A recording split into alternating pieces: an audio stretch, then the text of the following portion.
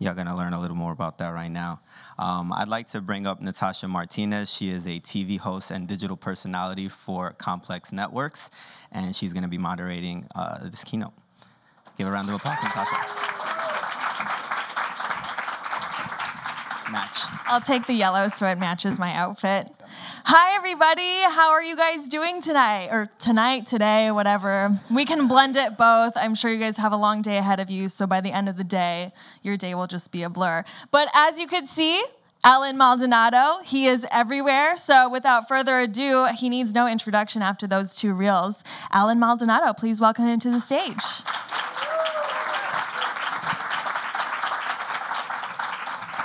I'll take this side. That's your side? Yeah. All right, that's your good side. That's your good side.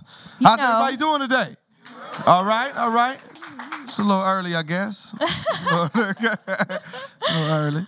All right, so getting right into it, we just saw your reel for Everybody Digital. Yeah. And, you've described that as the Netflix for short films. Yeah. So I want to ask you, if you were to have a short film describe the story of your life, what would it be titled and what would the storyline be like? What would it be titled? Confusion? Confusion and triumph, I guess. And what was the other part of it? What would the storyline be? What would the storyline Let's be? get some synopsis. Oh, man, this overcoming astronomical odds, being that's my life, man. I come from the projects, come from a place of no opportunity. And everybody around me seemed to would fall into, gangbanging and drug dealing, and I, somehow found a way to become a writer and an actor out of it, I guess. So to be able to survive those, and I was hit by a drunk driver, almost died twice, and various other stories that I can go down. Really, it really tells that kind of just overcoming odds. Absolutely, and we'll get more into your story. Yeah. But bonus question, what Okay. actor would you like to play you? Oh, man, I just think, I think The Rock, he's a little, he's a little small. He's a little small. He's a little small. Out of shape, but I think that'll work. He's got to get to your level. Yeah. That's so funny. Yeah. Now, okay, you've talked about just overcoming, near-death experiences and, of course, adversities in your career. Yeah. And I think when we talk about success, it's easy to sort of see the big picture because now we're in that big picture. Right. But a lot of the times the journey there is step by step, brick by brick. So can you take us to your early career and maybe share with us, was there something that you used to do every day that would help you solidify your craft, or did you sort of let things come to you? Aside from praying very, very hard, but I guess early on, I grew up in Rialto, California. I'm pretty sure Woohoo, nobody IE. knows. We have an IE We got go one there. person. Okay, let's go. Let's go. It's about an hour outside of Los Angeles. And there, I fell in love with acting in my senior year in high school. I really didn't know what I wanted to do in life, but I knew I wanted to figure out a way to, help my family. I knew business was a part of it, just because I was around hustlers all my life. So I kind of learned. I learned a lot of business from drug dealers. Always find the who silver are lining. which is, and you know what? Let's talk about it. Let me explain. Let's talk about it. We'll get Let's real. talk about it, because it's not really even drug dealers no more, because weed is about to be legal in like all these weed shops. Like I need to stop saying that. Take away that stigma. Just yeah. They was before their time. Damn it. So I learned business from these individuals with these weed shops. But it was in Rialto that I fell in love with acting, and I said, you know what, this is something that I think that I'm naturally gifted at. I was a basketball player. As you see, I know I'm ball player size, but basketball wasn't my destiny. It wasn't really for me to go to the NBA, that is. But so acting became like, okay, this is my thing. And I started to venture off to Los Angeles, and Rialto, again, is an hour away, so I would have to take 2 trains. Oh, wow. The I know that The commute. Metrolink and the Red Line, she know what I'm talking about, and ride a bike just to get to acting class. This was before any jobs. And I was working 2 jobs in college. And I remember pushing myself to the point where I got sick. I remember that I was working at Burleson Coat Factory Friday through Sundays. Monday through Friday. And then Denny's. I worked at Denny's graveyard shift Fridays through Mondays. And I went to college in between all of that. And I was at Denny's one graveyard shit, and I was like shaking. And my manager's like, yo, you need to go home. I'm like, no, I'm good. Laying in the booth, like, no, I'm fine. I got it. I'm just resting. Like, yeah, you're like, yo, go home. Go home. So I remember one day, it wasn't that day, it was another day. I was on my break, and I literally went to my car. I had a Kia Sophia. You know what I'm saying? 97, it was my jam.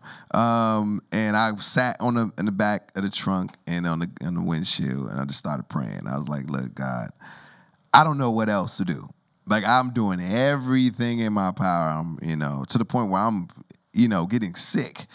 I was like, I don't know what else to do. Like, I'm going to school, I'm going to acting classes, I'm doing everything that I'm supposed to be doing. 2 weeks later, I booked Young and the Restless. And let's hear some claps for that. Immediately quit my job. Peace out, Denny's. I literally was like, went in for the audition, and I had to work that night. And I was like, yeah, I'm not coming back. I said, I'm not coming back. I'm making sure I ain't coming back. And I didn't. I didn't. But that was, as far as the early stage, that was my first big break. Which goes into the story I mentioned earlier, is that, like, I thought, you got your Young and the Rest of You, which is like the acting Olympics. That's another story as well. But I was like, oh, I made it. I get my money. I quit my job. I'm like, oh, it's on. It's going down. And 7 months into me doing the Young and the Restless, I was hit by a drunk driver.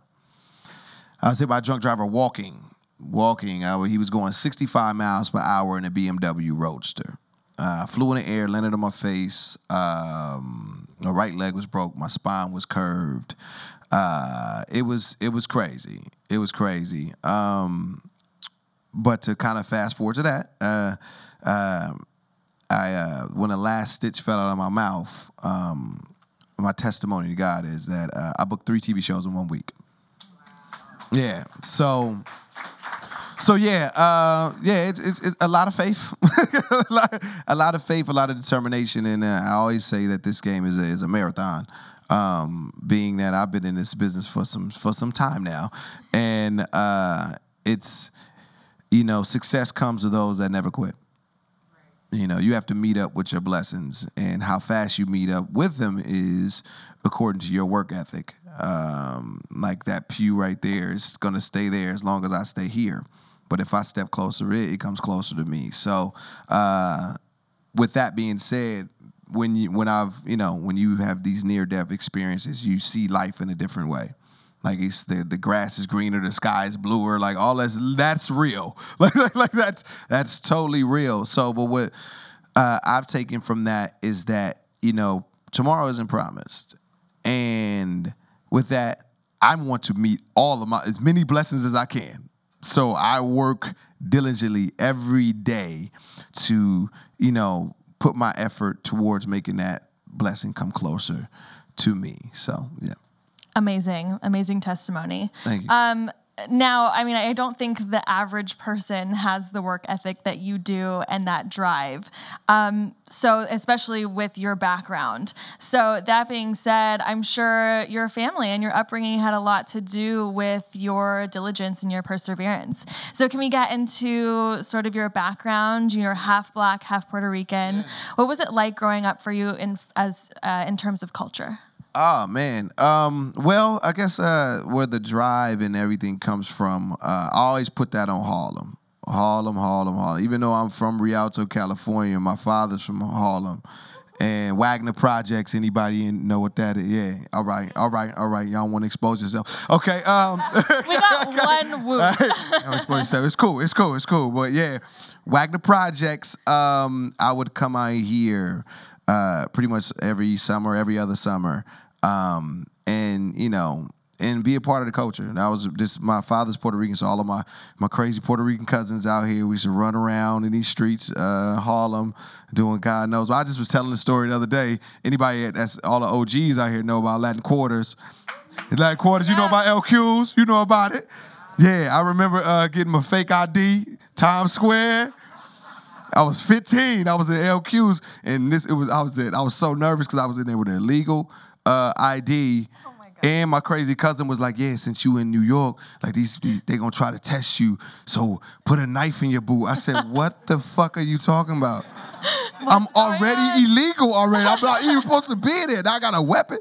So I'm literally in the club with a knife. Advice. Great family advice. Great family advice. But as far as just hustling and just a different speed, being in California, it's a little slower. It's definitely it's a lot slower than New York, and being able to have both of that, getting that energy where I would come out here and I would see a dude literally like selling something out of a hole in the wall. Like literally, it was a hole in the wall, and dude was selling like socks and belts out of the joint. Like that's what I saw. So when I went back to California, that inspired me to work at another level. And again, I was around a lot of weed dispensers in the early 90s. Hey, you gotta learn somehow. That educated me. Right? That educated me about hustling and working hard. Yeah. Now, you mentioned that your dad was Puerto Rican, but I've also read that your family is full of women. Is that 10, right? 10 women, 3 generations to be exact? Yeah. It's a lot. I was the only boy in my family, only man in my family, literally. My father passed when I was young, so it was me, my mother, my 2 sisters, and then they decided to have 5 women as well. They decided. They decided. Finally, I got my one nephew, but it was me, man. It was interesting being the most consistent male in 3 generations of women's lives. My mother's father wasn't there. My sister's fathers wasn't there. My nieces, they weren't there. So I literally have taken on all of these different roles in from father. Sometimes I got to be a father to my mother. Mm-hmm. You know what I'm saying? Same to my sisters, brothers, uncles, all of these things through, again, 3 generations. Like the way I deal with my mother is totally different than the way I deal with my sisters and the way I deal with, my nieces, just because of their point of view in life, just because. So different. So different. So that is another reason I work extremely hard. As 50 would say, get the strap. Because it's a lot of women, and I have to, I'm always in protector mode and being able to take care of them and help them fulfill their dreams. But I'm curious, what was having so many women in your life? How did that affect your art? Did they influence you in any way? Being surrounded by strong Black women and strong Latinas? Of course. Never to date. No, I'm just kidding. But no. My family has also taught me that. But no. I learned. I mean, to be totally honest, like my mother taught me how to be a man. Like everything that I am is from these women in my life. And like to get even deeper. Like to get even deeper is a sense of like growing up. I only saw women handle business. All right, ladies. Is that like I only saw women handle business. Like it was very interesting for me to see a man handle business. I was like, can he do that? like I don't know if I trust that. Let me have you do that. No, seriously. As a kid, when that's all you see, a person handling business, you kind of you get I guess what is that? Again, not suspicious, but you just get a little leery when you're like, can he? So that was definitely something that I had to, look at myself and kind of be like, oh no, I can't handle business. And at the age of 13 is really when I began to like really like, this is my family and I'm the man now, which often had a lot of fights to do that. I had to fight to be the man of the family. It's tough. It's all that. Yeah. So that's another thing that I learned. They ain't gonna give you nothing. You gotta earn it. You gotta earn it. So no, but that's great because all of this background, your struggle in your early career and being surrounded by strong women who have taught you so much about business and playing different characters of all the roles that you've played. Yeah. I would say you're very culturally well-rounded. Appreciate it. And so I read a quote from you that I thought was so interesting and I identified with. Mm-hmm. You said that oftentimes in casting, you would be told you're not Black enough and you're not Latin enough. Mm-hmm. And I've always thought, well, how can somebody not be enough? Because it's literally your DNA. Yeah. So, yeah. So, do you feel like you have overcome that at this point in your career, or do you still see the struggle for studios to be confident in sharing and creating these authentic, blended stories? I guess the answer to that, I feel I become more than that. I become more than my ethnicity, which is amazing. That's the goal. That's the goal. Being that they can never take that away from me.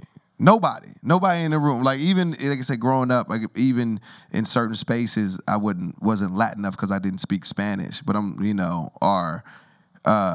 didn't even consider it. I'm like, well, my last name is Maldonado. But okay, all right, never mind. Like I guess I lead with that. My hashtag is Maldonado's everywhere. But so. A lot of time where I became successful to myself, being my inner, strength was that I'm big. I became bigger than that, being that I am who I am. Nobody can take that away from me. And when I play characters, whether they're written for Black, white, Hispanic, anybody, it's about a human. It's about a human being. And if I can showcase that, everything else will fall in line. With all the characters that I play, they're human first, and then you begin to see. Because again, when I'm in front of that screen, they can't take away that I'm Black and Latin. I don't care what character who it was written for. When people see me, that's what they're going to see. When kids, Afro-Latinos in every community are looking for someone to see in that position, they're going to see me. So it became bigger than just trying to represent that because that's a given. I can already do that. So it became about me being a human and building a brand that established me as that, so. Absolutely. And do you take that mentality into the writer's room? Your career has spanned beyond being an actor. You're a writer for many shows. Yeah. Do you feel a responsibility to portray both of your cultures beyond just race? Yeah, no, I definitely do. As a visual, I'm a visual learner. Being that a lot of the stuff that I do and understand is because of what I've saw. And I always tell a story. He probably hates every time I tell it because I tell it anyway 1,000 times, but I don't give a damn. But a good friend of mine and like a family, big brother, mentor is Kenya Barris. He created Blackish, and he just got a deal for $100 million through Netflix. Yeah. And he's like I said, he's a really good friend of mine. But literally, I wrote a short, and I gave it to him, and he was like really on my head, like, you really need to take your writing serious. I'm like, well, no, I'm an actor. This is what I do. I'm focusing on that. And then during that same time, he had an idea. He was like, I had an idea for him. I'm thinking about doing this show about my family. I'm like, yeah, all right, cool. Later, maybe a couple months later, he was like, yeah, we got the script together. We out running around with it. We got Anthony Anderson, Lawrence Fishburne attached. We pitched. Oh, okay, all right. A couple months later, and he was like, yeah, all the networks want it. So you think who should I go with? Should I go with ABC, FX? I'm like, go with ABC. All right, cool. We were like, what we talk about? So basically, I saw his life change in 8 months. Blackest hit, and it was crazy. Now I'm walking through Disney. He's got a big, compound with 50 employees, and we get to his office, And we like two little girls screaming like, oh. And he's like, yo, I'm stressed out, man. Had to rate it out, like, because he just was dealing with the excitement and also the pressure of like, this is really happening. When 8 months ago, it was just an idea. It was just an idea. And I was taught, my writing mentor is actually Michael Caine, who wrote All the Right Moves with Tom Cruise, Southern Comfort, a bunch of stuff in like the 70s and 80s. He's in his 80s now, but he was a 60-year-old white man at that time. And he taught me how to write. And as crazy as it sounds, I never saw myself in that position, even with working with him for years. And him teaching me how to do something, I never saw myself in his position. It wasn't until Kenya came into my life where I was like, wow, he looks like me, sound like he's from Inglewood. And if people really look at Kenya, you guys would notice, if you may or may not notice, he's tatted up from like from knuckle to neck. like you know, so again, seeing somebody that I can relate to and understand is a part of why I do everything that I do. So I inject that definitely in my writing. And even with my businesses and all these different things, I want to be able to showcase that, you know, people and individuals that, you know, that can relate to me can succeed. I mean, that just segued perfectly into my next question. Okay. Now we're talking about representation and obviously how it matters. You know, you saw Kenya and he inspired you to get into something you never thought possible. Yeah. Do you remember when you were a young lad? Yeah. The first actor that you ever saw that you identified with? Did it spark? Oh, that's Will Smith. Will Smith. That's Will Smith. Will Smith, hands down. I know this is probably going to sound crazy, but all through high school, I never read an entire book. Wow. All through, I just figured out things. Cliff Notes? Cliff Notes or and all Notes? this. I never read any of those books. Like I never read the entire. And I think it was my senior year. And I got into acting, and it was the Will Smith biography. I read that thing from front to back. Like I read that thing front to back. So he was the actor that inspired me to get into this business. Mm-hmm. So why do you personally feel like representation is important, not only just on screen, but in the writer's room, in the director's chair, in the business meetings? Yeah, I just think it's in the community, period. Again, like I grew up around some weed dispenser owners, and a lot of times people in these particular areas feel like they have no other option. And that was the conversations I remember very, very, very clearly from a lot of the individuals around that time, was that they felt that this was their only option. And it's very difficult for a child in that neighborhood to listen to your parents when they're struggling and they're going to work 9 to 5 and they say, do it this way. But like, we struggling. like do it this way? Really working? Like, this is the right way. But the dude up the block is riding around, got money, got a car. It's a tough thing to understand. And for me, like I have my kids' foundation, and I'm very active in being in the community and foster kids and average youth in Watts, California, and different things like that. Is that I dress the way I dress. I pull up. I got an '86 Camaro.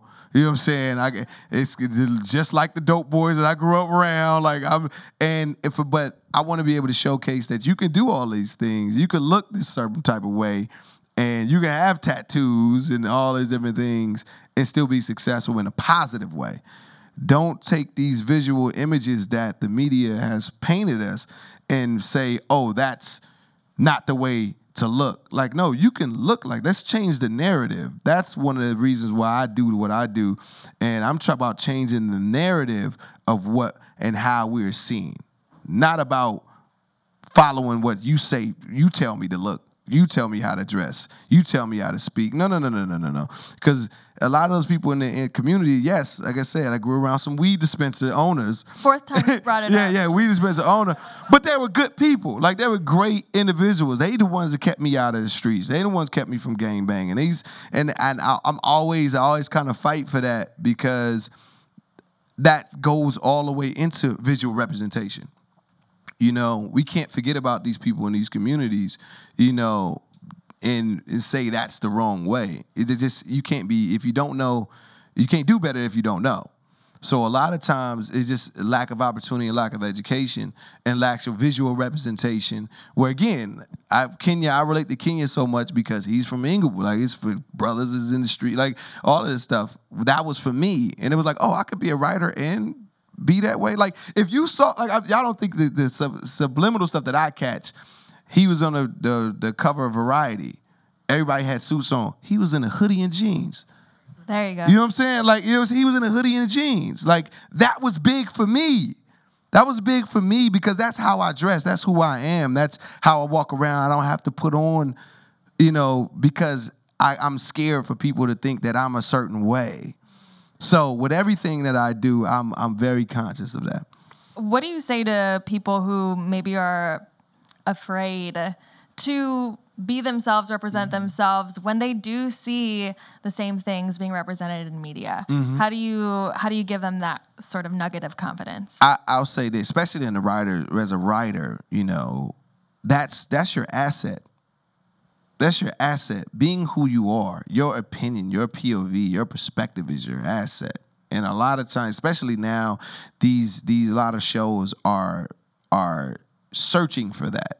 Because they need diversity, they need your opinion, they need your way of life. Like, me writing on The Last OG, the things that I've been through in the streets, that's an asset. It's people in the room, even that are Black and Latino, that aren't from that area, that don't have that opinion. It doesn't, it's just your asset. Being yourself, it doesn't matter what your ethnicity is your asset. And if you stay true to that, then you actually put worth on yourself, rather than trying to fulfill somebody else's need. That you're guessing at that point, and then you're going to fall short because that's not what you know thoroughly. You know yourself, and you know the things that you've been through thoroughly. So you have to be fearless. I got my boy Bretton here. He's one of the writer's assistants in The Last OG. I come in the writer's room with a hoodie. I had bandanas on. Like, I'm a nut. I'm crazy. But that's me. That's me. I'm never afraid to showcase that nor express that, even in pitching stories. That's your worth and that's your asset. Absolutely, all words to live by for sure. So let's move on to your app, Everybody Digital. Yeah. It's been a year since you've launched. Yeah. Can you get a round of applause? Round of applause? Yeah. Round of applause, yeah. It's a big deal. Yeah. So, here's a two-part question. What was your initial vision for the app? And then secondly, what have you learned within this year? Okay. The initial vision is what it is, man. I'm happy to say that. Happy that we executed that. It all started, as many of you guys may be short filmmakers. And you guys know short filmmaker back there. So you know that there's a small window. Your film festival run is from 12 to 15 months. And I had a film that did incredibly well, the one I showed Kenya, and I won countless awards, got into several film festivals. It was on a high. Like, it was rocking, it was rolling. And then after that 12, 15 month, it just kind of fell off a cliff. There wasn't really any further distribution or further exposure. And also just expanding over to the average consumer that goes to movie theaters and also enjoys television on a weekly basis. I wanted to expand. I wanted those eyes to get it, and it wasn't no opportunities for me. And there's other companies that do short films, but it's like at the bottom, the last list. Like, literally, there's every other category. There's, the dog feature. There's, cooking shows, short film. Like it's at the bottom. And I wanted to create a platform and an arena that really, focuses on, and not just focuses, but elevates the genre to another level. Being that it's the one genre that I feel in entertainment that hasn't evolved over the years. Feature films, commercials, even social media is $1 billion business now. Where in short films, we all know if you make a short film, that's like throwing a stack of money in the fireplace. You ain't getting Bye-bye. that back. You ain't getting that back. So I want to create a way to elevate the genre to another level and create a platform similar to Netflix that will be, licensing all of the short films on there, also creating original short films as well. And we've done that. And this year we've just like with any business, it's brick by brick. I don't expect anything to be overnight. My career as an actor wasn't that. My career as a writer wasn't that. So even in my platform, I can't expect the same thing either. But even though we've had some great success, we have some great films that we are producing on the original side. We have one with Deion Cole, Miles Brown, but basically everybody from Blackish, I got them to do a short film. Survivor's Remorse, we got one with Jesse T. Usher. From there, we just did a short with Tracy Morgan. So I'm really trying to bring a lot of the A-listers that I know into this world. And again, just to elevate and put the spotlight on short films, which will bring more attention to the incredible short filmmakers that are out there. That I feel, again, that's not appreciated. Because it takes a special skill to make a great film in 10 to 12 minutes. You got 2 hours. You could tell any story in 2 hours. Yeah, and some people can't even do it. They can't even do that. But to do it in 10 minutes, like in 5, like that's talent. That's an incredible, skill that I feel, again, is overlooked. So with Everybody Digital, we're trying to basically, the goal is to make stars within our app. To make stars out of the directors, to make stars out of the writers, to make stars out of the actors, to make stars out of the concepts that we create within the app for the short film genre. That is the goal, and I've using my celebrity and all of my celebrity connects to bring a spotlight on short films, and that's pretty much the heart of what Everybody Digital is, and we're in a great position to do that. Again, we're a year in, which is incredible, and being in the tech space is all new for me, but it's been great. Yeah, because you didn't have any experience before. No. So what was that like going into a completely new venture? I'm insane. What were the biggest challenges? I'm just insane. Like literally, I knew that. I'm just insane. Like again, I don't know. I can't explain it other than I almost died twice. Like being that, I'm just totally fearless. Like the idea came. I was walking my friend home, and we were talking, and I don't know what she said in the conversation, and I literally was like, I'm not gonna make a short film streaming app. And she was like, what? She was like, what are you talking about? And I literally forgot that I was walking her home and walked back home. Was like, I'm gonna figure this out. Like she called me later, like in 10 minutes. She's like, I know I made it home, right?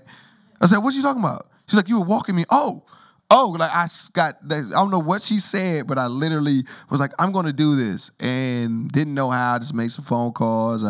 Research and did some things, took some meetings, took some app developers, and let's get the ball rolling. And the unique space that I'm in, being that I'm not in the tech space, is that I ask for shit that don't exist.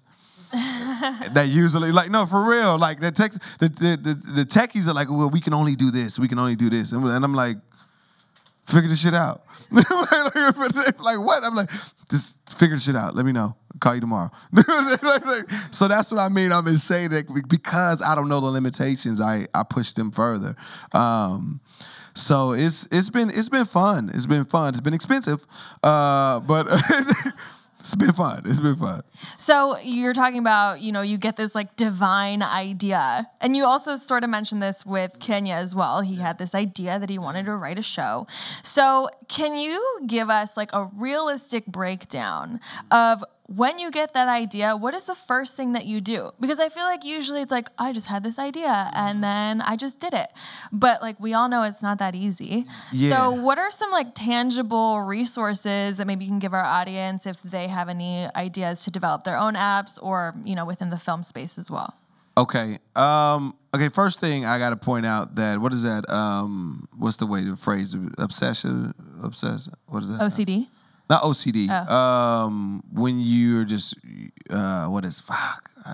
when you just dedicated to something ridiculously. Not passionate. No, it's further. A step further than passion. Obsessed. Yes. Obsessed. Yes. What is that? I Obsession. thought, but obsessive. Yeah.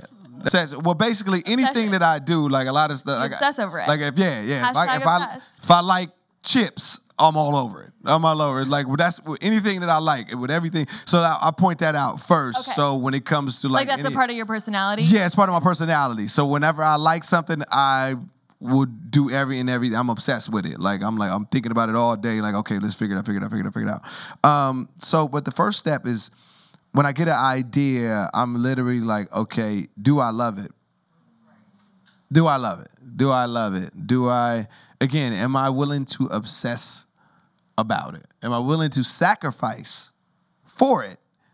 That's usually the questions that come. And then from there, I'm just, I'm a research guy. I will Google. There it is. Plug. Google is your best friend. Google is your best friend, being that you can find anything that you want to know. Like YouTube, you can find everything from painting your car to making a bomb. Like it's crazy on there. It's crazy. You know what I'm saying? Like you can find anything.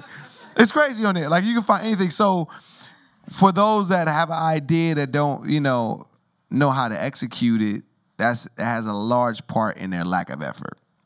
I talk to my teenagers all the time. Like, I want to but you can find where the party at on Saturday. They ain't put no location up, Wow. but you know where it's at. But you can't find out where to get this college application from, where you just got to go to the damn website and get it down. Okay, all right. So a lot of it is a lack of effort. So once you put in that effort to just really do research and then being thorough with the people that you want to hire, people that you want to work with, there was a time when I didn't have no money, so that made your effort has to be more than your art. You got to be more artistic, when you have less money, that's usually what I do. I'm information, and I'm a creature of habit. Like I'm a routine person. I'm always training my mind. Everything around my house is something to spark or ignite a certain emotion or feeling. Everything in my house, like everywhere I turn, there's something that subconsciously ignites something in my mind to achieve whatever goal that I'm trying to achieve at the moment. Everything in my house, like everything is on purpose. Like if you don't train your mind, the world will train it for you. So it is, you have the power to choose whatever you want to do. Like you have the power to choose whatever you want your mind to do. Like how I like to see things is that you are your most dominant thought. So if you think about playing video games all day, you're a gamer. If you think about cooking all day, you're a chef. If you think about dancing all day, you're a dancer. Now, if you're making a living from that, that's another question. But that's who you are. That's who you are. So you have the power to make a decision like, okay, you know what? I am thinking about video games all day, but you know what? I am a chef. Let me make that decision. Now, let me start putting different things around my house to continue consistently put those images in my head. Let me put some pots. Let me go buy a new apron or whatever. Let me put all of these different things. Let me put some chefs, the famous chefs around everything. Then subconsciously, you will begin to achieve your goals because that's where the level that you want to be at, where you're subconsciously achieving goals. That's where you want to be like, okay, there's a victory. Like, there's a win. Like you just stumbled on a win. And that's when the law of attraction comes into play, when you speak things into existence come into play, all of those things that you hear come into play because subconsciously your mind is attracting and going in that direction. How many times have we done, we have this routine where let's just say we wake up every morning, we put the alarm off, and then we go straight to the bathroom. If you do that consistently, next thing you know, even on your day off, you like going in like because you subconsciously built your body and your mind to do something. And it's the same thing with anything you choose to do. So that'd be my biggest advice. Wow, you just took vision board to like a whole new level. Yeah, It's like Vision House. Yeah, it is. That's amazing. Vision House. I'm going to try that. Vision House. It's serious. It's serious. All right, well, I want to save time for any questions that the audience may have, but my last question for you would be, what do you see for the future of the digital space? I see it's definitely the future. It's wow. I think it's going to replace a lot of I guess what's the word I'm looking for? It's going to be basically the foundation of everything that we do. Going to be the foundation of everything that we do, which is kind of scary. But I There's think definitely that's opportunity in that, right? No, but that's what I'm saying. What I'm saying is scary because we're not as heavily involved as we should be. Like we're again, as a lot of times in minorities, we're in the race late. And that's what's scary, being that's going to be the foundation, and there's not enough people of color in tech. There's not enough people in just coding, period. Like these different things that are going to pretty much power the world, we're not involved with. And that's what needs to change epically. Just because it's going to be the foundation of it. It's crazy, but it's going to be a whole new world. It's going to be a whole new world is the way I see it. How would you encourage minorities to feel confident in entering the digital space? We're already doing it. In a sense of not in a technical way of doing it, but we impact the world so much. We influence the world so much that other than the technical side of learning how to create an app or learning how to do something, our culture is injected in everything. So we're already a part of it. We're just not in a position of power to control it. So it's the fear of that we have to erase. The fear of saying that, oh, we're not involved. No, we are involved. We are involved. Now we need to be involved more in detail. Now we got to be more in depth with our involvement because we're already involved. We're already a part of the game. We're already a part of the tech space because, as he mentioned earlier, Latinos consume the most mobile. So we are involved. We're powering this thing. So it's not about doing it. It's about doing more for it. Everybody get your vision houses ready. I expect to see all of us involved. All right, so we'll leave a few minutes for any questions that the audience may have. Yes. Oh, hi. Oh, there's a mic back there. They got a spotlight on it and everything. But I guess you mean, gotta. But out. That's a little walk, ain't it? Like, or I can walk just around. yell I it, don't right? care. I'll walk around. I can show off this jumpsuit. Okay, They go put a lot ahead. of Go money ahead. for it. Show that jumper. That's right. Hi. Hi. I just want to start by saying you're super inspirational. Oh, thank you. And, Thank you. Congrats on a year and having an app, which is amazing. Yeah. So my name's Crystal. I have made a digital series that's going to be featured. And my question is, are you going to maybe evolve from shorts to web series? Oh, we already have. Okay. Yeah, we already have. We have a couple of original series on there. We definitely. It's both. So yeah, that was just my question. Yes. We definitely. I'm trying to get more people that are Latinas to start doing series. Yes. We love we got about I think maybe like 10 or 12. Okay. 10 or 12 now that we're pumping out. We're actually producing an original web series as well. We call them Digi-series. I've trademarked the name. We call them Digi-series. That's how we like to refer to them as well. But we have them. Definitely. Okay. That was it. Yeah. We have an extra mic now, so that'll be going around. Give it up for the jumper. Give it up for the jumper, everybody. Thank you. That's right. This is on, is it? All right. Yeah, what's up, brother? Good afternoon. Wow. All I can say is wow. I didn't know what to expect. And you're amazing, man. Thank you, man. Appreciate it. Every right. As a man, I could say that, wow, you're an inspiration to a lot of us here, people of color. Thank you. Actors, Thank you, performers. My name's Kareem Sauvignon. I'm an actor as well. Mm-hmm. I've been doing this since I was fairly young, 12 to be exact. And then, you know, it's a constant challenge. And I've always saw myself doing more than just acting. And to this day, you know, I'm trying to dwell into it little by little. And hearing you speak about writing, which is something that I want to pursue, or which I'm trying to pursue, and taking the steps for it. Of course, it's a little harder when you don't really have those sort of connections, but you do with the acting. So then when you try to convey that, you know, message, like, I'm not only an actor, I'm also a writer. You know, there's some people that have these notions like, yeah, sure, kid. So now my question to you is, like, trying to juggle both and being great at both.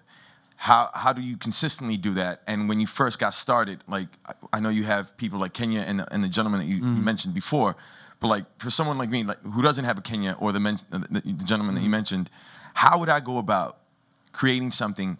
And then if I don't have representation to pitch it, how would you recommend for me to try to get that up off the ground? Should I do it myself, or should I seek? Okay. All right. There's several questions in there. I guess first, as far as being able to juggle everything, I always hated hearing that you only could do one thing, and all you could do that. Like, I got ADHD. Like, I work better when I have 80 things cooking at the same time. Like, it's just a certain level of focus that brings. And when most people say that is usually because that's how they believe in themselves. That's the way they believe themselves. So that's first part. I wouldn't listen to that. Being able to juggle everything is just like with anything.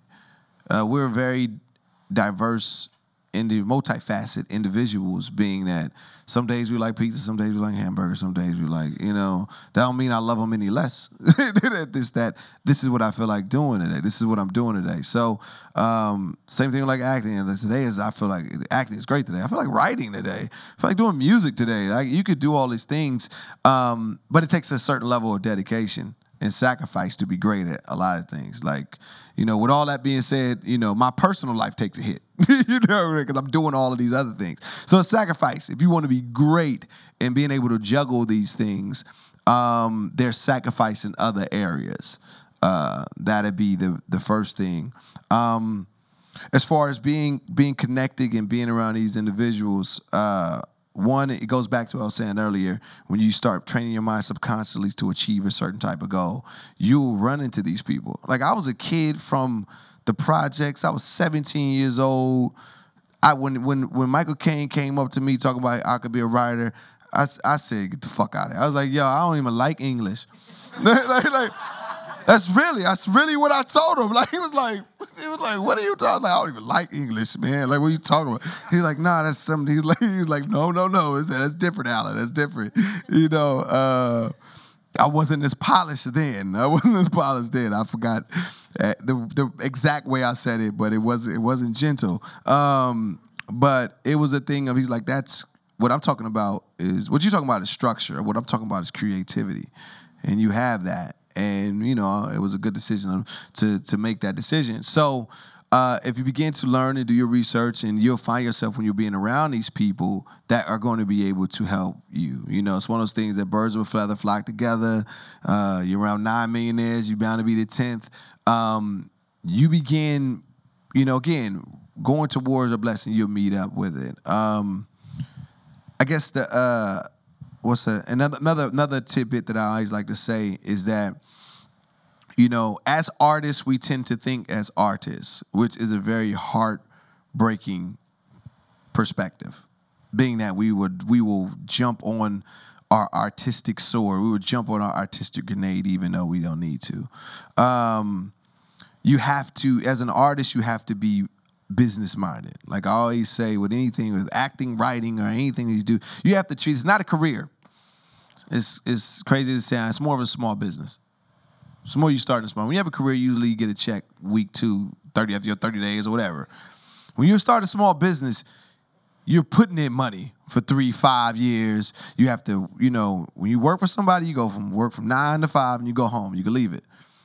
Small business, you're working Monday through Friday, the weekends to 24 hours out of the day, you're working. And that's what it is to be an artist and as an actor. And also, you have to build your brand. Like, I know a lot of artists, like, I want to do everything. Like, that's fine. But if you're trying to sell something, if you're trying to make money, if you're trying to make a living, it has to fit in a certain area. Being that I was sponsored by Coca-Cola for a while, and they taught me a lot. Being that soft drinks, I consider soft drinks like actors. You know, there's 1,000 soft drinks, right? And everybody enjoys different flavors. Same thing as 1,000 actors. Everybody enjoys different flavors. Coca-Cola, you think Coca-Cola, red, white, American Pie, white polar bears, all of that. You think of Pepsi, new generation, it's blue. You know, Mountain Dew, bright green, yellow, extreme fucking sports. They jumping off of shit. You know what I'm saying? So they're all actors. They're all actors, but they cater to different demographics. And inside of that, Mountain Dew has 70 fucking flavors. You know what I'm saying? Coca-Cola has their different flavor. Pepsi has it. So as an actor or as a writer, you have to pick the brand that you want, the audience that you want to reach. Because a lot of times where artists get frustrated because they throwing shit against the wall and hoping to stick. When it's like they spend all their efforts over here and like your target is over there. Because you haven't decided what your target was. You know, because you're like, I could do it all. Well, Mountain Dew could do it all too. They could do purple, red, green, but they still have an audience that they're trying to attract. So when you approach things like that, it makes things a little less frustrating because you like, I know I'm supposed to be hitting that. I may not have hit it yet, but I know I'm going for the right target. And I know if I keep practicing, I'll finally hit it. So, and all those things will fall into place. Like, again, I came from the projects. I didn't know nothing about no entertainer, no nothing. And it wasn't because I knew these people. It was because I wanted something. I was obsessed about it, and they came to me. You know? So that best of luck with everything, brother. Best of luck. Any other questions? Anybody else? Don't be shy. There you go. Trendsetter.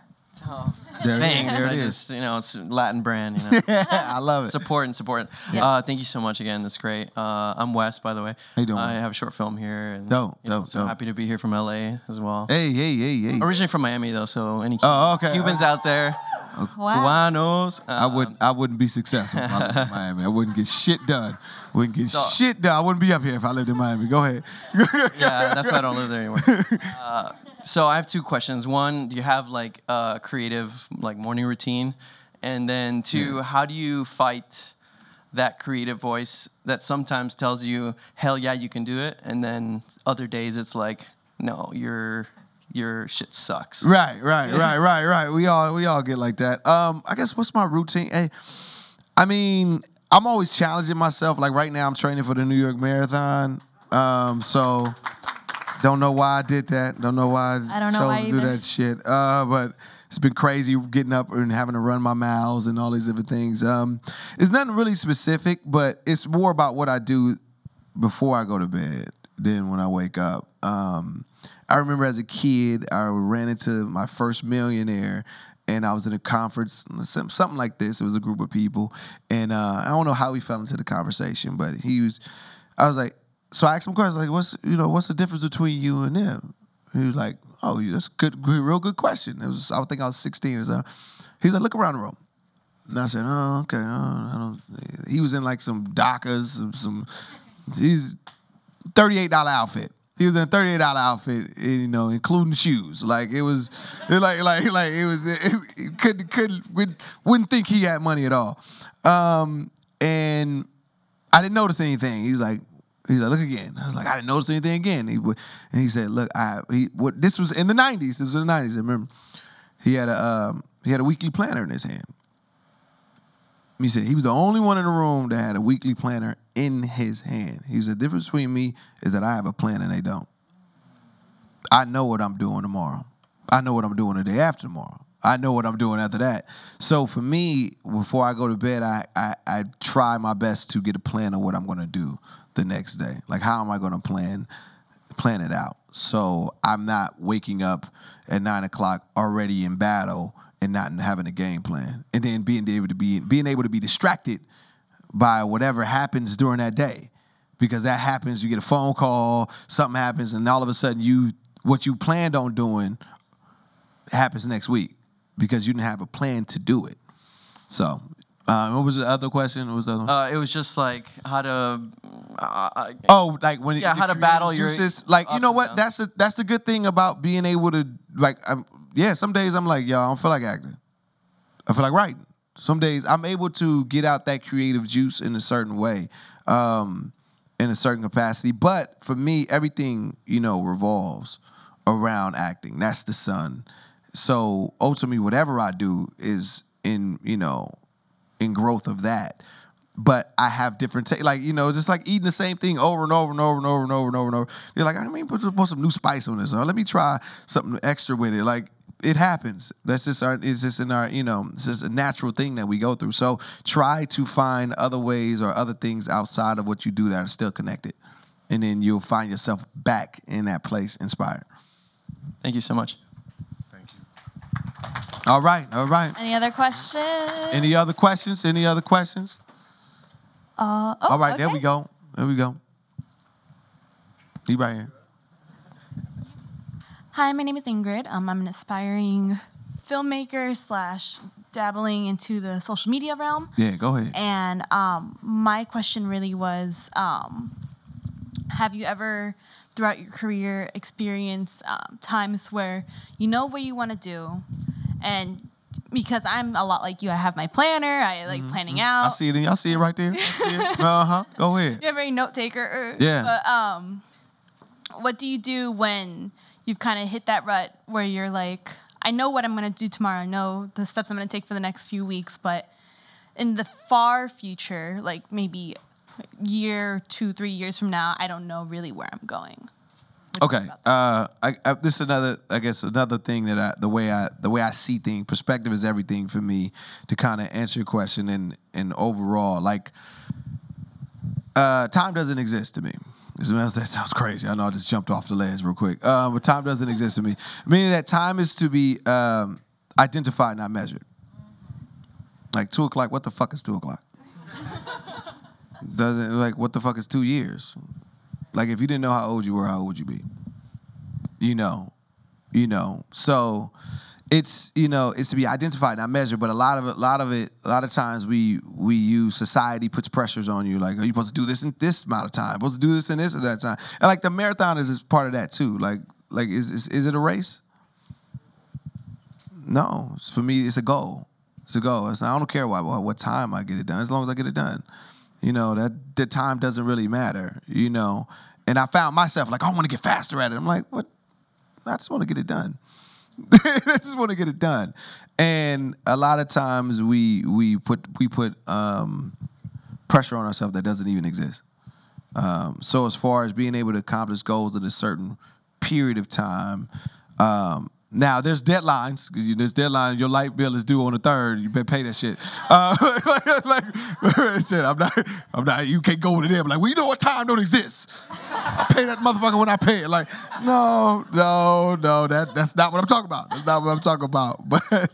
But just in life, like, that's how I tend to, achieve goals. Some goals take longer than others. Some things take longer to cook. Don't ever put your pressure on yourself. As long as you're walking towards your goal, you're walking towards your blessing, that's all that matters. The day that you stop is the problem. As far as getting something in the time that you would like it is just, you can't control that. Can't control that. As long as you're working hard for it, you keep working hard for it and keep focused on your direction, you'll achieve it. You'll achieve your goal. If I take 2 days to get through this damn marathon, I'm gonna get through it, So yeah. Any other questions? All right. Doesn't look like it. I know you have to get to set. What the time? last OG. Yeah. I gotta get. So we won't keep you for long, but No thank problem. you so much for speaking to all of us. I feel like I just went to church. Oh, I have so much knowledge. So thank you, Alan you. Maldonado. Thanks, everyone. Enjoy the festival.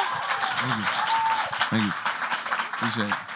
So we just walk off awkwardly. now. We just walk off the stage awkwardly. All right. All right.